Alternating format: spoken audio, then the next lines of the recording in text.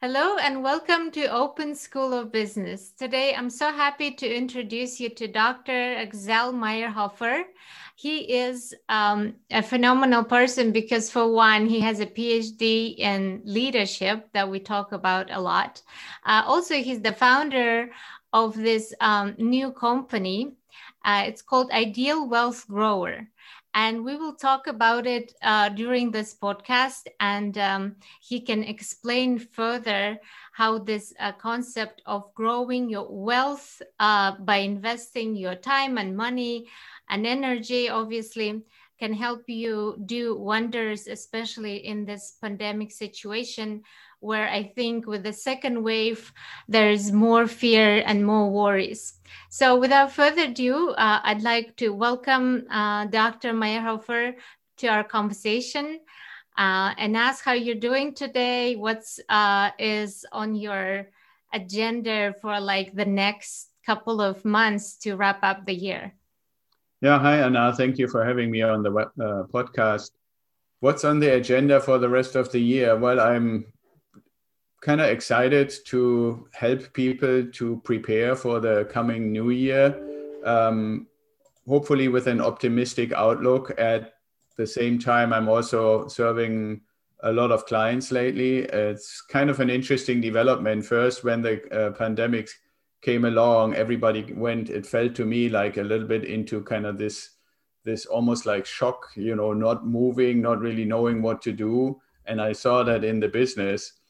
And then a few months went along, and people that are seeking help, both in the investing area that you mentioned, as well as in general in support consulting and stuff like that we do, more and more of them came my way. And so I'm very glad to say that we are doing really well, and I'm excited to help as many people as I can. Yes, I think it's really great that you just mentioned that there was a bit of a freeze and then people started moving and living their lives, getting back to their business, thinking more creatively and pivoting. So in this idea of pivoting, have you found certain things you're done with your consulting clients or with any of your clients that help them to adapt to this situation with the pandemic and to grow bigger and take advantage, maybe in some cases even?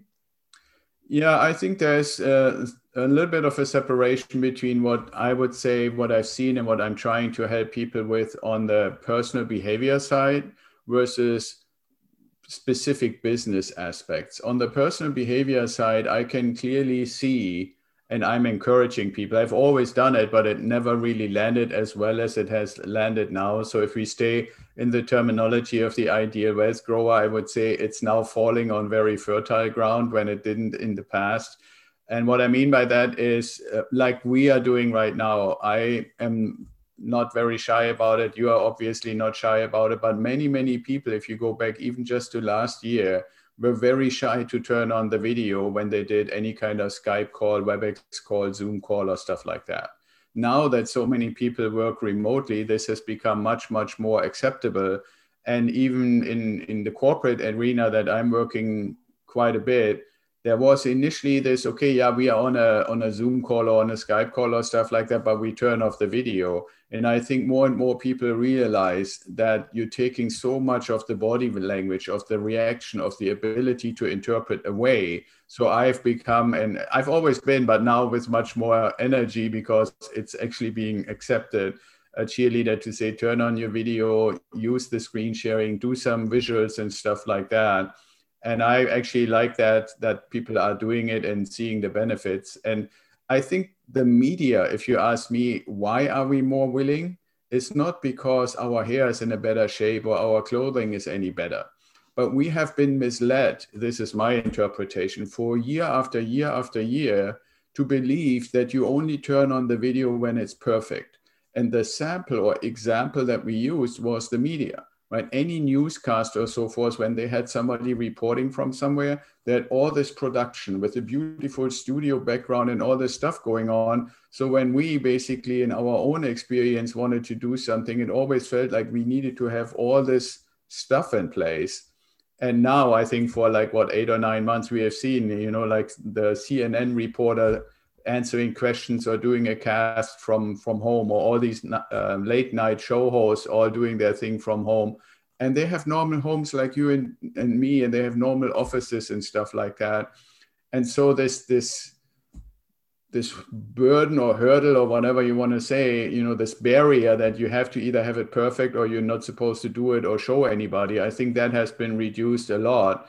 And I'm glad about it. I mean, as many bad things have happened and concerning things have happened, that is definitely one thing I would say that has gotten much, much better, that we can actually look into each other's eyes and see, is somebody happy, is somebody sad, is the reaction positive or negative.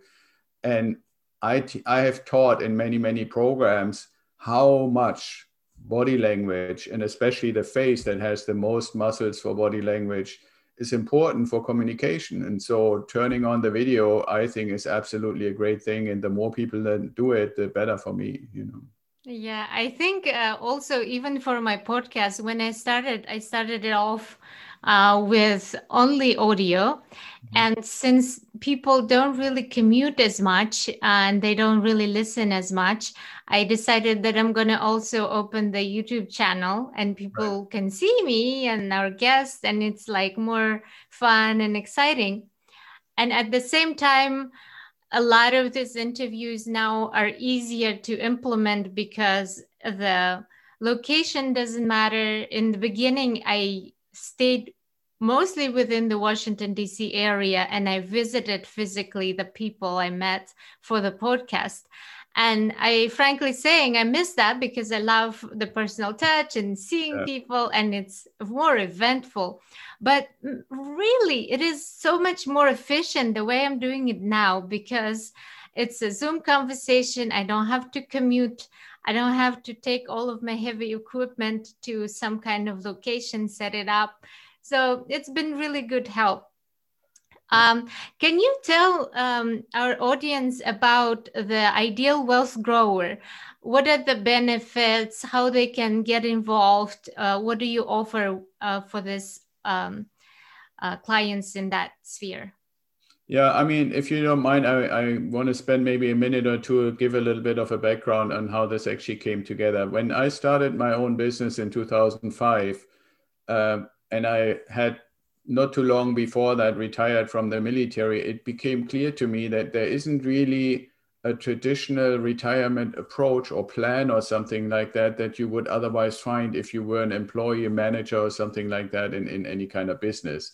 So I thought, okay, what could I do for myself? And started researching, and I found real estate. And for myself, since 2005, have done investments in real estate and got more sophisticated and researched more and more and more. And as it is, and I'm sure you experience this too, I mean, there's a certain network of people that you talk about on certain topics, right? You have your personal friends and your business friends, and maybe some that are both. And so when I did what's called a pretty large 1031 exchange, meaning like I sold an expensive property and bought a whole bunch of less expensive properties without having to pay capital gains taxes on it, people said, wow, this is really amazing. I never even heard that that is possible, and you don't have to pay taxes. And will you ever have to? And so question after question after question. And then somebody said, you know, since you have all these answers, why don't you put this out for other people to join? So to answer your question, what does Ideal Wealth Grower do? Is basically offering, on the one hand, mentoring people directly, basically guiding them through the process of becoming a residential real estate investor, which starts out with saying, okay, we have a complementary strategy session just to say the approach that I use and I believe has been successful. Is that something that you would like to do? Because some people might find out, yeah, real estate is kind of cool. I want to own apartments, or I want to own business office buildings, or I want to invest in a storage facility, all of which are things that I'm not an expert in and therefore wouldn't be a good guide or a good mentor. What we do is basically helping people who say, yeah, I understand it's a good idea to invest in real houses where real people live and have their home. And then there's all kinds of different layers that we can go into in more depth. Right. So the mentoring is one thing. And then, as you said about yourself, what we realized is, okay, people are interested in the information, not necessarily to immediately pay for it, but just to get access. So we have a YouTube channel for Ideal Wealth Grower. We have a Twitter account. We have an Instagram account, a Facebook account. We have a Medium account. So what we do basically, if you look at a week, on Monday and Tuesday, we publish a new article about the topic of investing in residential real estate for retirement and for passive income. Then we also have a newsletter. So people that sign up for the newsletter get that. On Wednesday and Friday, we have a new video coming out. The Wednesday one is a short little thing explaining terminology. I found recently that people say the terminology itself is already kind of a weird thing, right? What's IMP and MPI and IRR and all these abbreviations. So Wednesdays, we do like a little 5-minute video on what these terms mean. And then on Fridays, we have what I would say our main weekly video. And that is about the investing world itself. And what I started recently about 6 weeks ago is I wrote what I call the mindset manual. And so for your audience, if they're interested, they can go to idealwealthgrower.com/free and download the mindset manual. And it asks for a little code. So if they put in ANA, they get the free manual. And then we also now in the process, I think we had episode 7 of videos where each part of the mindset manual is basically explained in a video. So you don't just have the document with all the exercises, but I'm explaining what you do, how you do it, how it fits together and so forth. The goal from that is for people to say, I can see that there's a duality. The one thing is all the stuff that it falls under the word ideal, which really is an abbreviation and stands for income, depreciation, equity, appreciation, and leverage. So that's the word ideal. Right. But the grower, the other part, grower, the last word of the 3 words, is basically how do I grow as a person? And it comes from the coaching world, which before we started recording, remember we talked a little bit about my background in leadership and my studies in coaching. So grower is actually something that I developed based on John Whitmore's coaching system that he came out with, which is very common in the business world. And so people who say, okay, now I got the mindset, I understand it, I like the strategy, how do I grow my wealth? The process, the actual activities are being done. And then the third part, so you have the ideal understanding that, the growing personally to actually do it. And then the third part is these relationships that I have built with lenders, with insurance companies, with companies that actually provide the properties that we buy and invest in and then manage those properties. Instead of somebody, if you were to say, okay, I'm interested now, what do I do? I would say, well, I first introduced you to the concept, but then if you like, you can take advantage of my existing relationships, which doesn't mean you can't go out and find them yourself in like the Washington, D.C. or surrounding area. But if you say, well, I could do this and might make mistakes, why don't I take Axel's relationships, which also gives you the benefits that all the work I had to do to make them into good relationships are already done for you, right? So you don't have to, you're not the new person who suddenly shows up and said, I might want to buy a house, so. Yeah, it's a really great setup because it has so many systems. Mm-hmm. I love that you have the coaching section, you have the relationship with the vendors and with all the companies that are involved in the process already ready for your client. So in the sense of actually investing, my question is about, do you have to have certain amount of money to put in before you can start buying properties? And what's the minimum range? Right. Yeah. So, I mean, the short answer is yes, but it's probably surprisingly less than you expect. I always say what we really want to do, and this is why I created this mindset manual, is really to look at it as a journey. And then you want to say, well, if I look at it as a journey, where is the journey going to take me? And there are 2 points. The one most important one that I think your audience will be interested in is what I call the point of economic independence. And that point is a point in time in the future where you have the freedom to decide if you want to continue doing what you're doing right now or doing other things where the question, does it pay me anything so I can pay my bills, is no longer the driving factor. Some people also call that the point of freedom, where you no longer have to exchange time for money, where you can use your time for what you're passionate about. Now, you might find that what you're doing, you love, and it's exactly what you always wanted. It's basically your passion, you just keep doing it. And if you get paid plenty for that, great. But a lot of people I found work all day long, every day, mainly to make money and not necessarily because it's still the thing that they always wanted to do. And so this point of economic independence is to say, how much money does have to come in on a regular basis for me to be able to say, I don't have to worry about paying my bills. Now, for you in Washington, that might be $6,000, $7,000, $8,000 a month. For somebody more in the Midwest, it might be $2,000, $3,000, $4,000 a month. So that number is something that we find out through our conversations in the beginning part of the mentoring or of the engagement. Is let's find out where you are and what is this point that you want to reach. And so then, based on that, to come back to your question of how much money is it, our philosophy is not so much based on, I want to buy a house as an investment. It is, we want to find an asset that is performing well.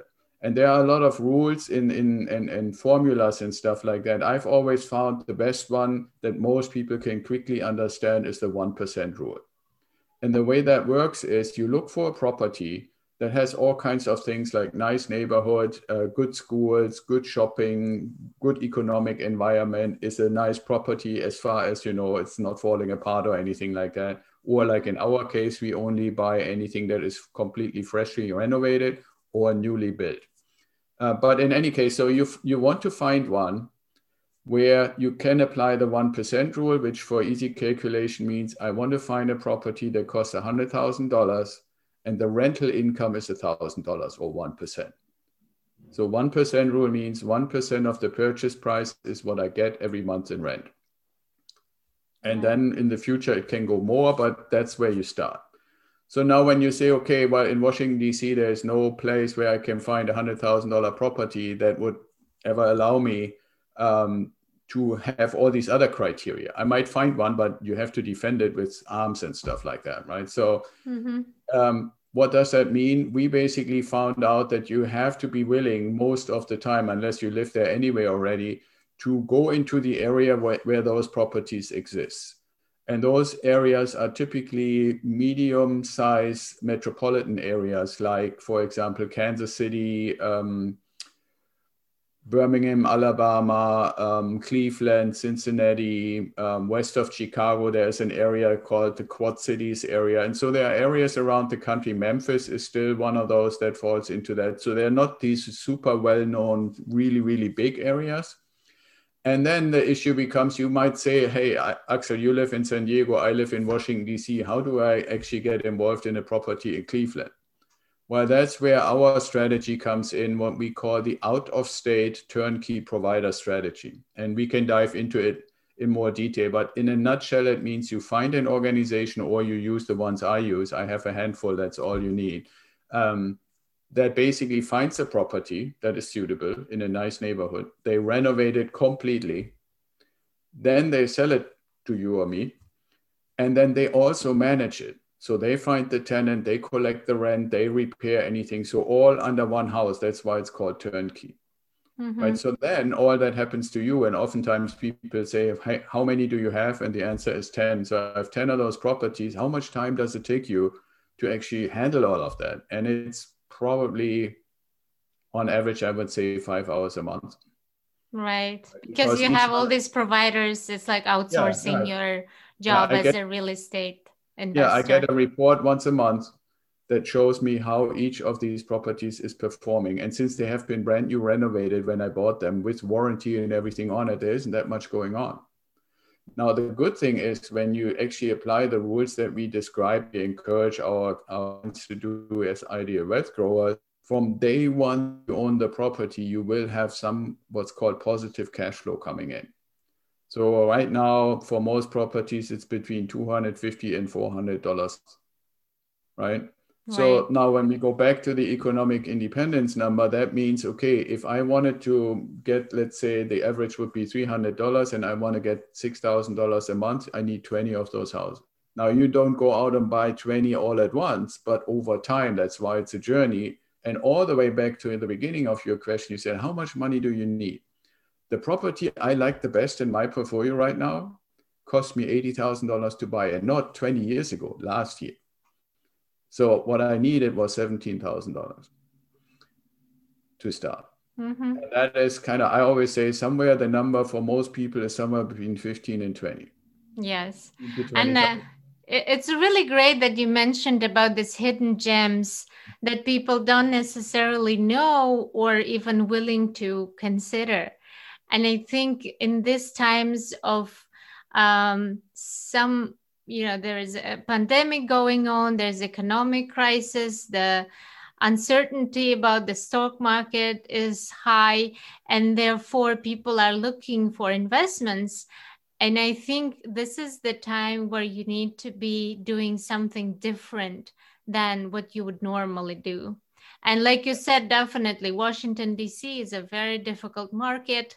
I've seen myself, there's a lot of like really highly inflated prices. People who were even thinking to buying a house for themselves, it's very difficult to find something that, like you said, 1% is not possible around here, right?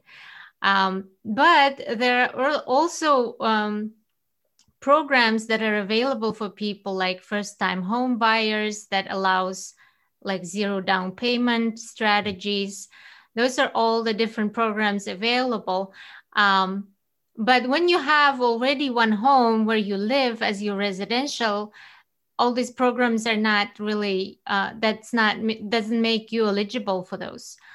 How about like you said about the taxes? If you're buying something as a rental property and you're getting income from it, you have to pay income tax on it, right? Yeah, that's correct. Well, it's not income tax, but it's a form of income tax. The thing about it is, when you think about the property, and that's why I mentioned the meaning of the word ideal in our name, is that a lot of people look at it the same way, like you buy something that pays you something and don't necessarily dive very deep into all the other aspects that play a role, right? So one thing is the L of the word ideal stands for leverage. So why do I say the number is somewhere between $15,000 and $20,000? Because when you buy that $80,000, $90,000, $100,000 house, you're only putting 20% of your own money in, right? So if we stick with that $100,000 house, you're putting $20,000 in. The other $80,000 come from the bank. Now, even though you have a tenant who pays you rent, legally on the paperwork, you are the owner both of the house as well as the mortgage. So the cost of the mortgage is similar to when you own your own house. That is an expense that is held against your income. The property tax is an expense. The insurance is an expense. Any repairs you have on the house, even though we always say in the first few years there shouldn't be any, but if there were any cost for the repairs, and the property management that we pay because we can't be close to the house is an expense. So you have all these expenses against, and you have to keep in mind your income after all of that is only $300 or so, maybe $400. Now here's the kicker that a lot of people forget or don't know. The US government says if you own a residential property, the value of the property can be written against your taxes over a period of 27 and a half years.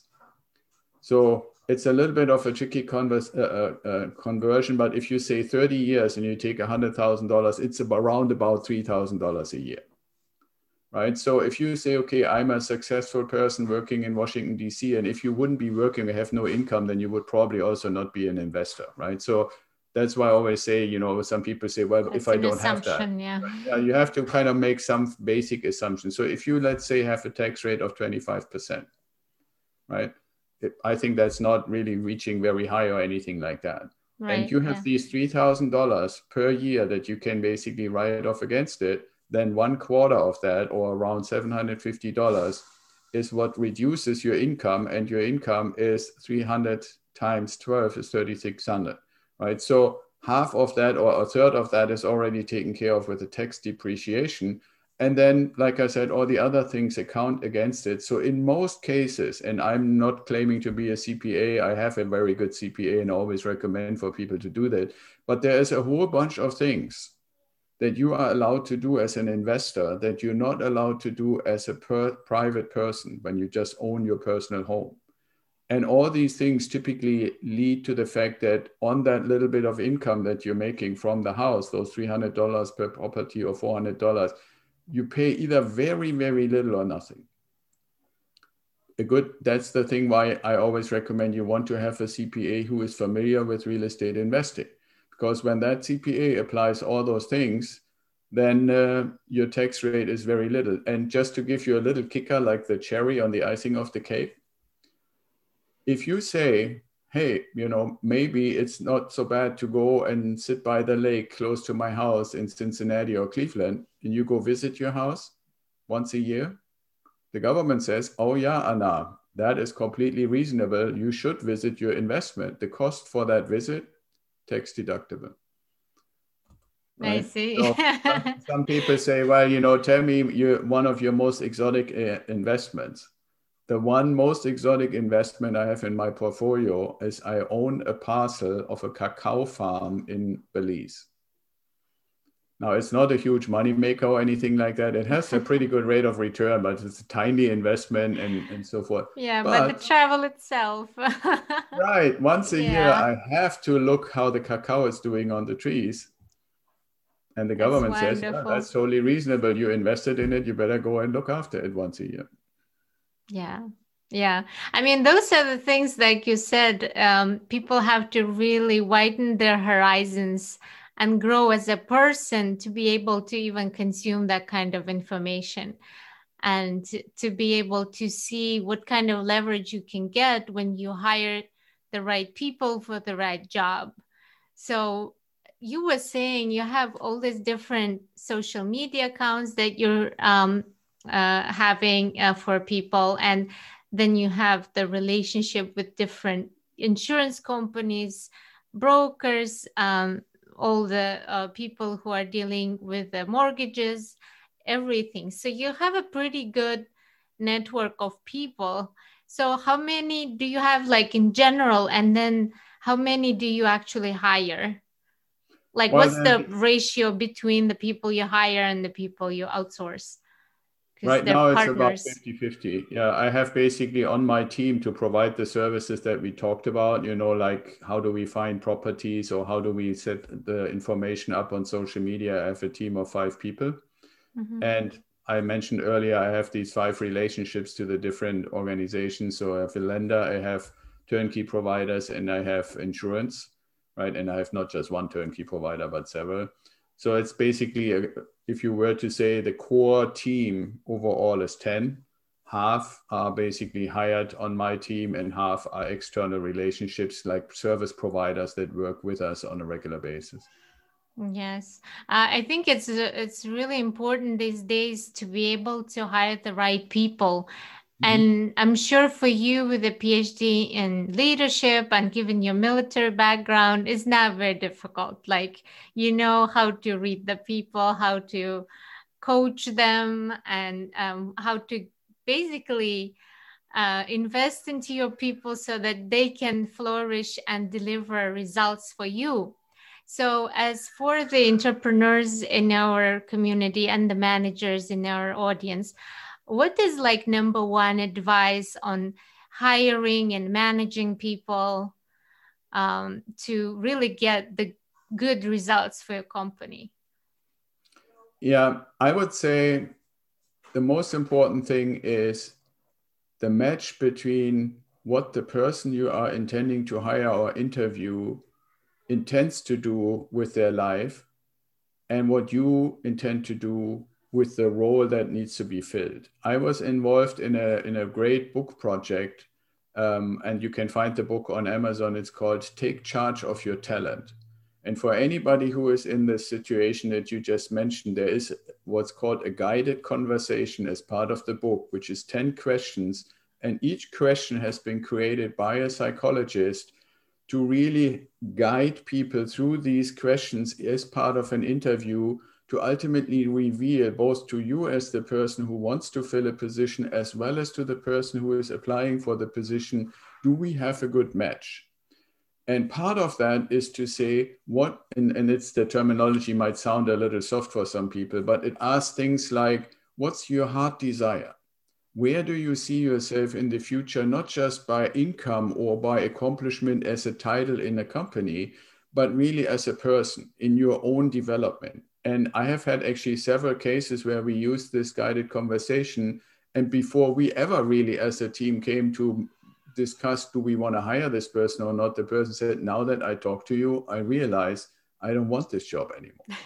Now, I'm not saying this happens all the time, but it is basically a discovery process. And for people that, you know, look for a more concise answer to your question, it's really, you want to find somebody who is excited to do the work that you have to offer, right? And to find out if they are excited, I have discovered, and it's not even so much related to degrees or something like that, that there needs to be a connection to the purpose of what you're doing.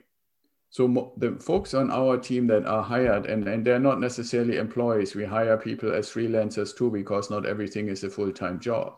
But what they're excited about most of the time, when I ask them after a few months, you know, we have a little bit of a relationship now, tell me what motivates you, what drives you and stuff like that. Oftentimes they say just this notion of helping somebody who thinks, I will never have enough money to actually get to the point where I can do the things I'm passionate about, because I know they don't pay. I would love to be a painter or an artist, or I would like to do designs, or I would like to play music, but not for money, for passion, right? And now I'm being part of this thing, I'm actually supporting my role, but I'm also seeing the bigger picture. And people literally tell me, I have started what we call, when we teach, an accumulation account. And I always say, you know, you should put at least $500 a month in. If you can do more, but also pay the first 10% of any money that comes in into that account. Pay yourself first, right? So tell me then, oh yeah, actually, I'm not just doing the postings, or I'm not just putting up and editing the video or whatever, I'm actually doing it. And that shows me this connection. And I can only encourage anybody who has to fill any positions for any kind of business, service or product or whatever, try to find people who are excited by your purpose.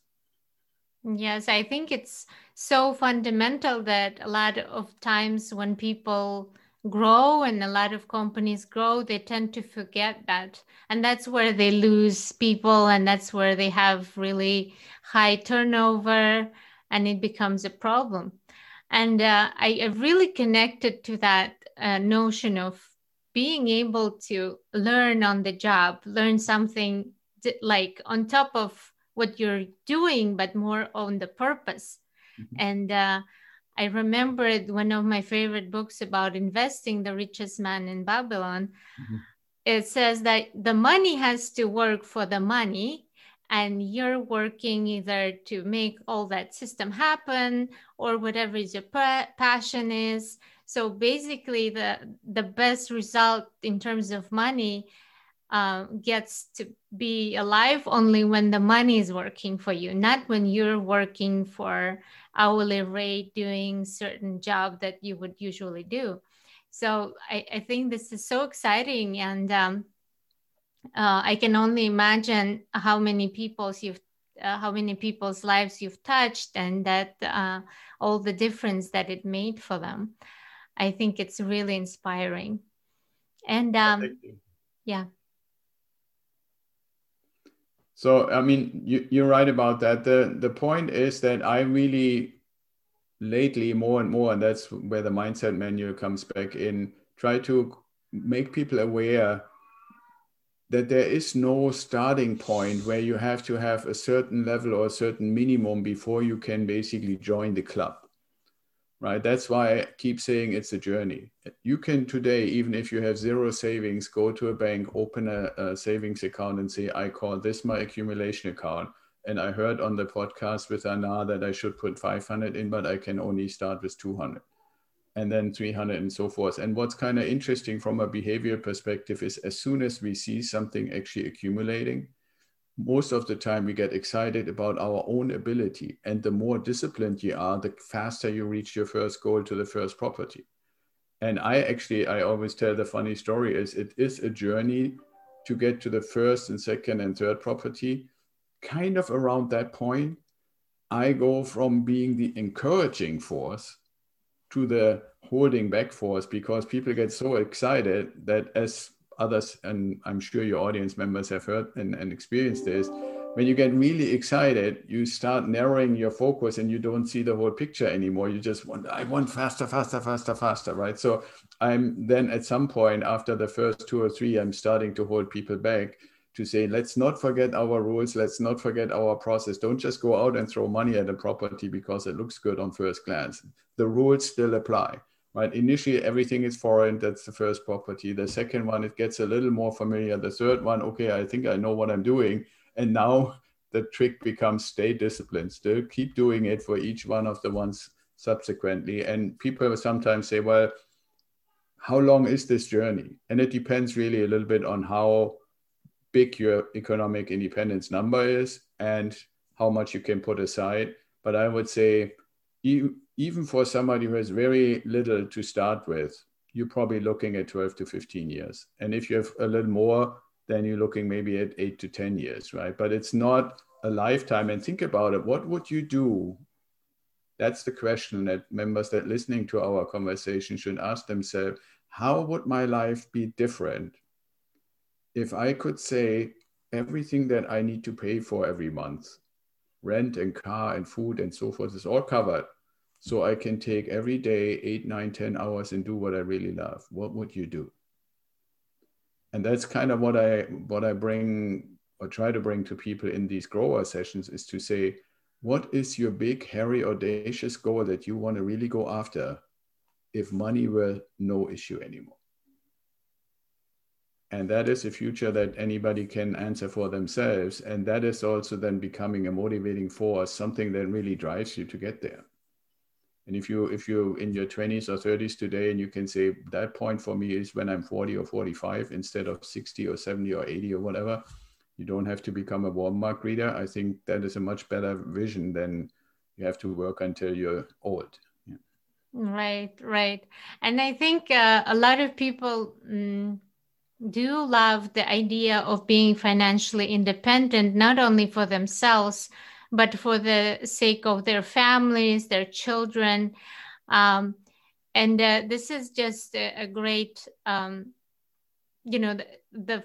one first person in the family to sort of find the key to that lock of wealth and retaining it is not only for themselves, because they will be passing it on from generation to generation, and really making a difference in their whole line of children, grandchildren, etc. So I think this is a real big thing and big topic, and a real big challenge for a lot of people. And I see it as leadership, for example. Like, I think, like, really getting that puzzle together, finding the key to the wealth question, and making your whole family set for the rest of their lives is like almost like a Pandora's box for a lot of people. And it takes courage, and it takes coaching, leadership.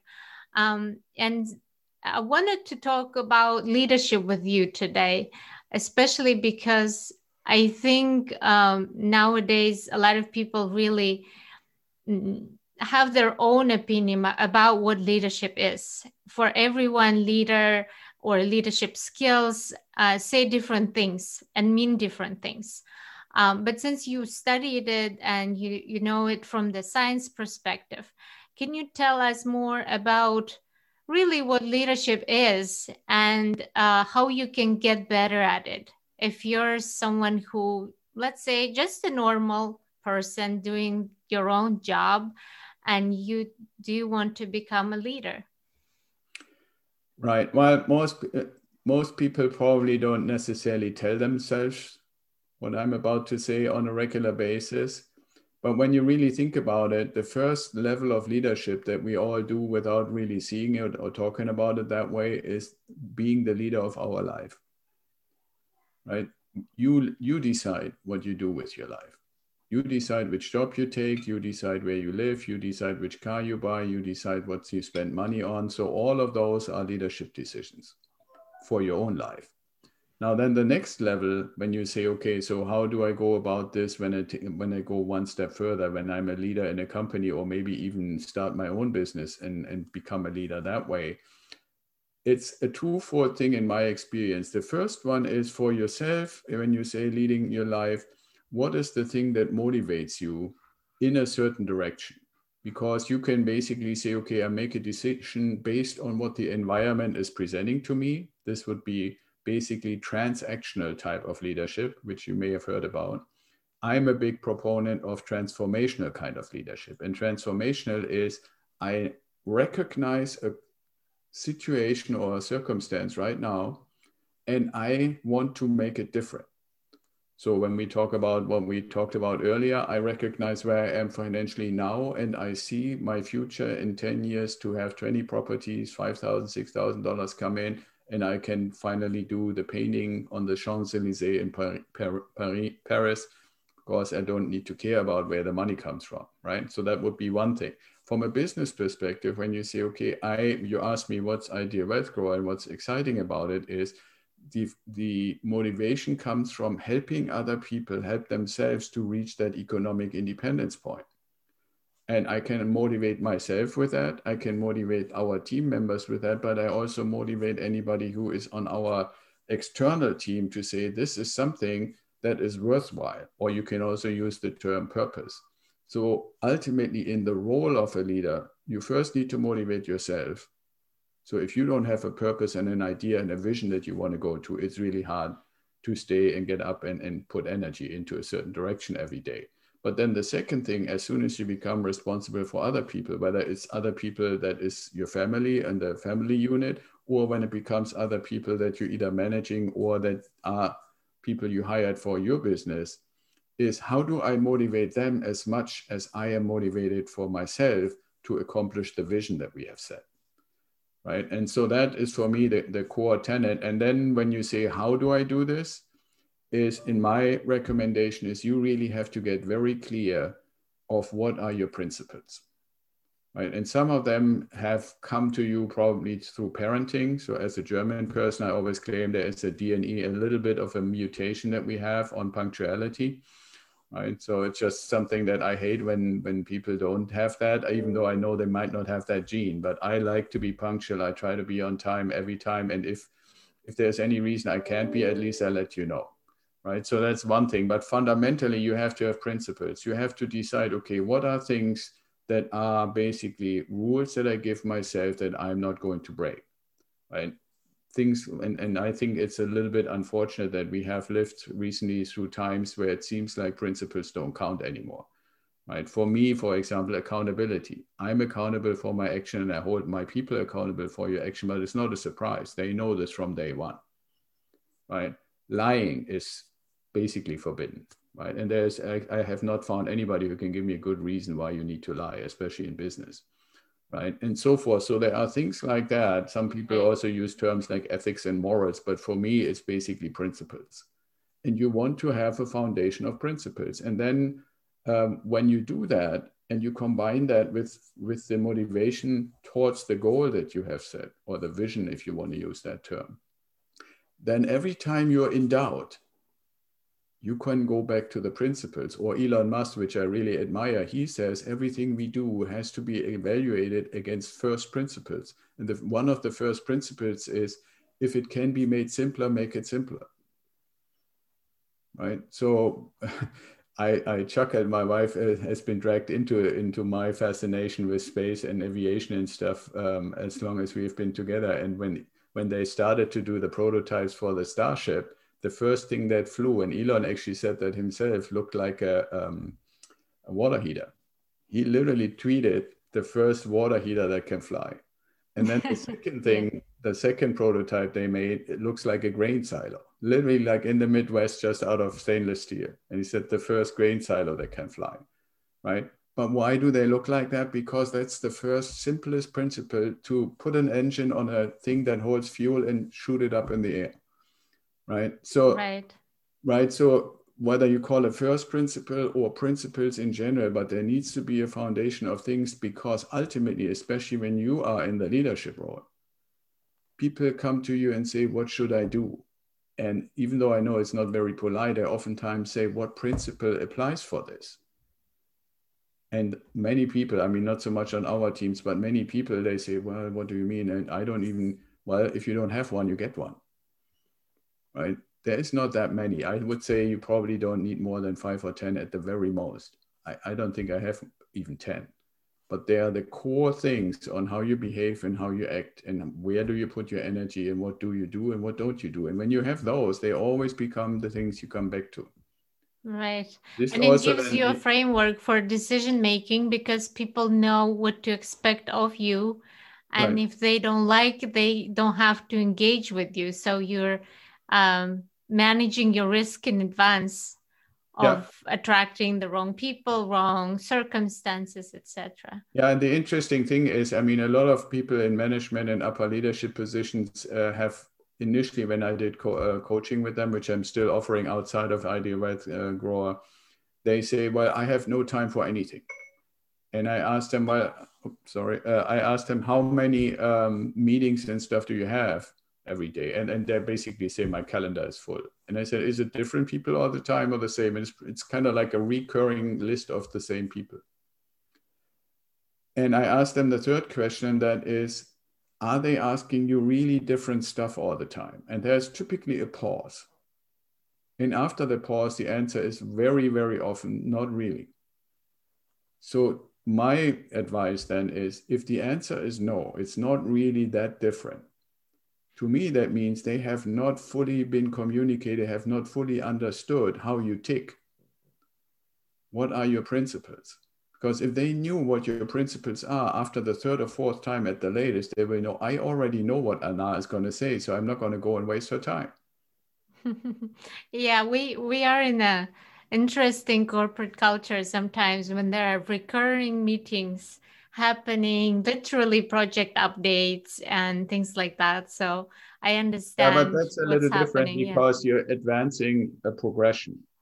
Right. But if you have to have the same meeting to ask yourself, am I still in the right thing? Is the project still aiming for the right purpose? That's a little different than saying, okay, we have these 20 steps and we are at 15 now. What do we need to do to get to 60?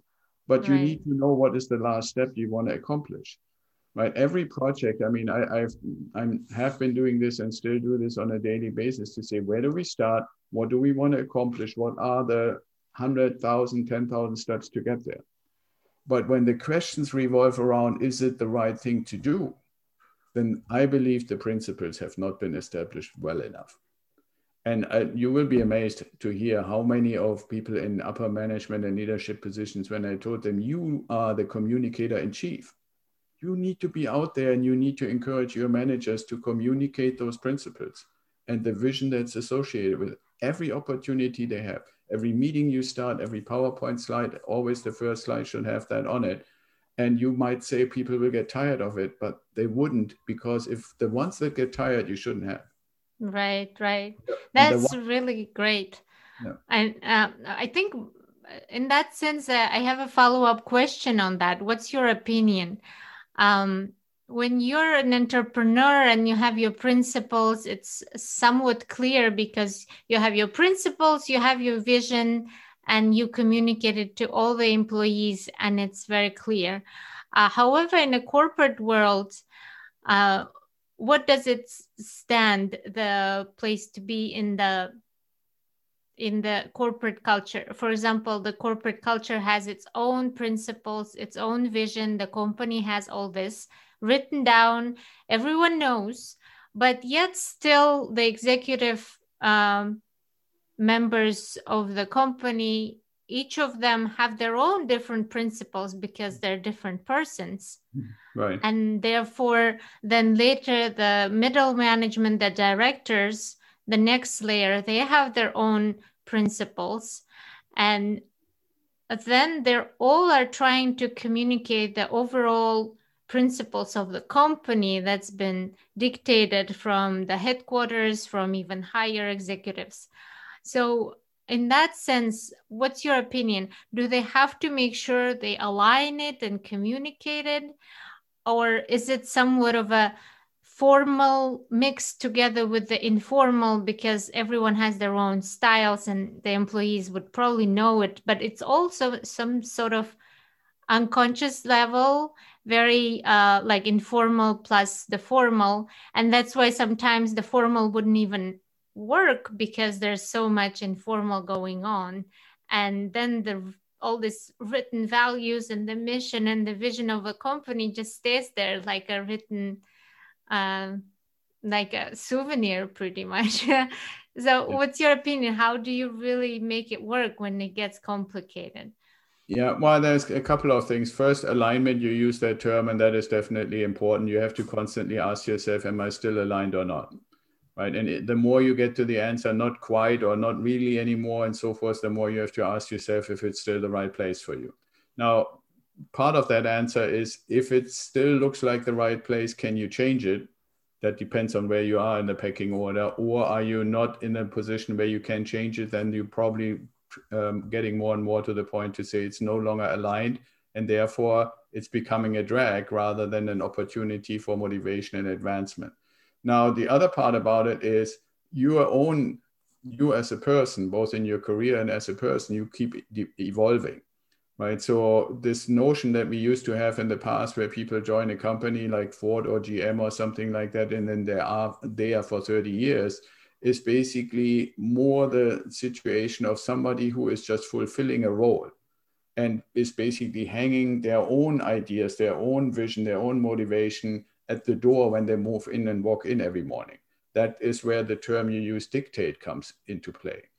I always say, and have said this all my career, when you find that what you do is dictated or forced on you by others, and you are not really fully aligned with it, you're not motivated by it, the vision is a stale plaque on the wall that doesn't really mean anything to you, then you should find a way to get out of it, not from one day to the next, but you should start the search, because life is too short. We all have the same amount of time to be involved over and over, day, week, month after month, in an environment that is not motivating you, because as the more you realize that, the less positive energy can you actually apply to the business. So neither you as the person going there every day, whether it's remotely or in person and physically, nor the business benefit. If you go to any leader, and I have worked with many over the years, and ask them, do you want to have people who struggle to do their job because they don't really know if they're aligned with the vision? Everybody says no.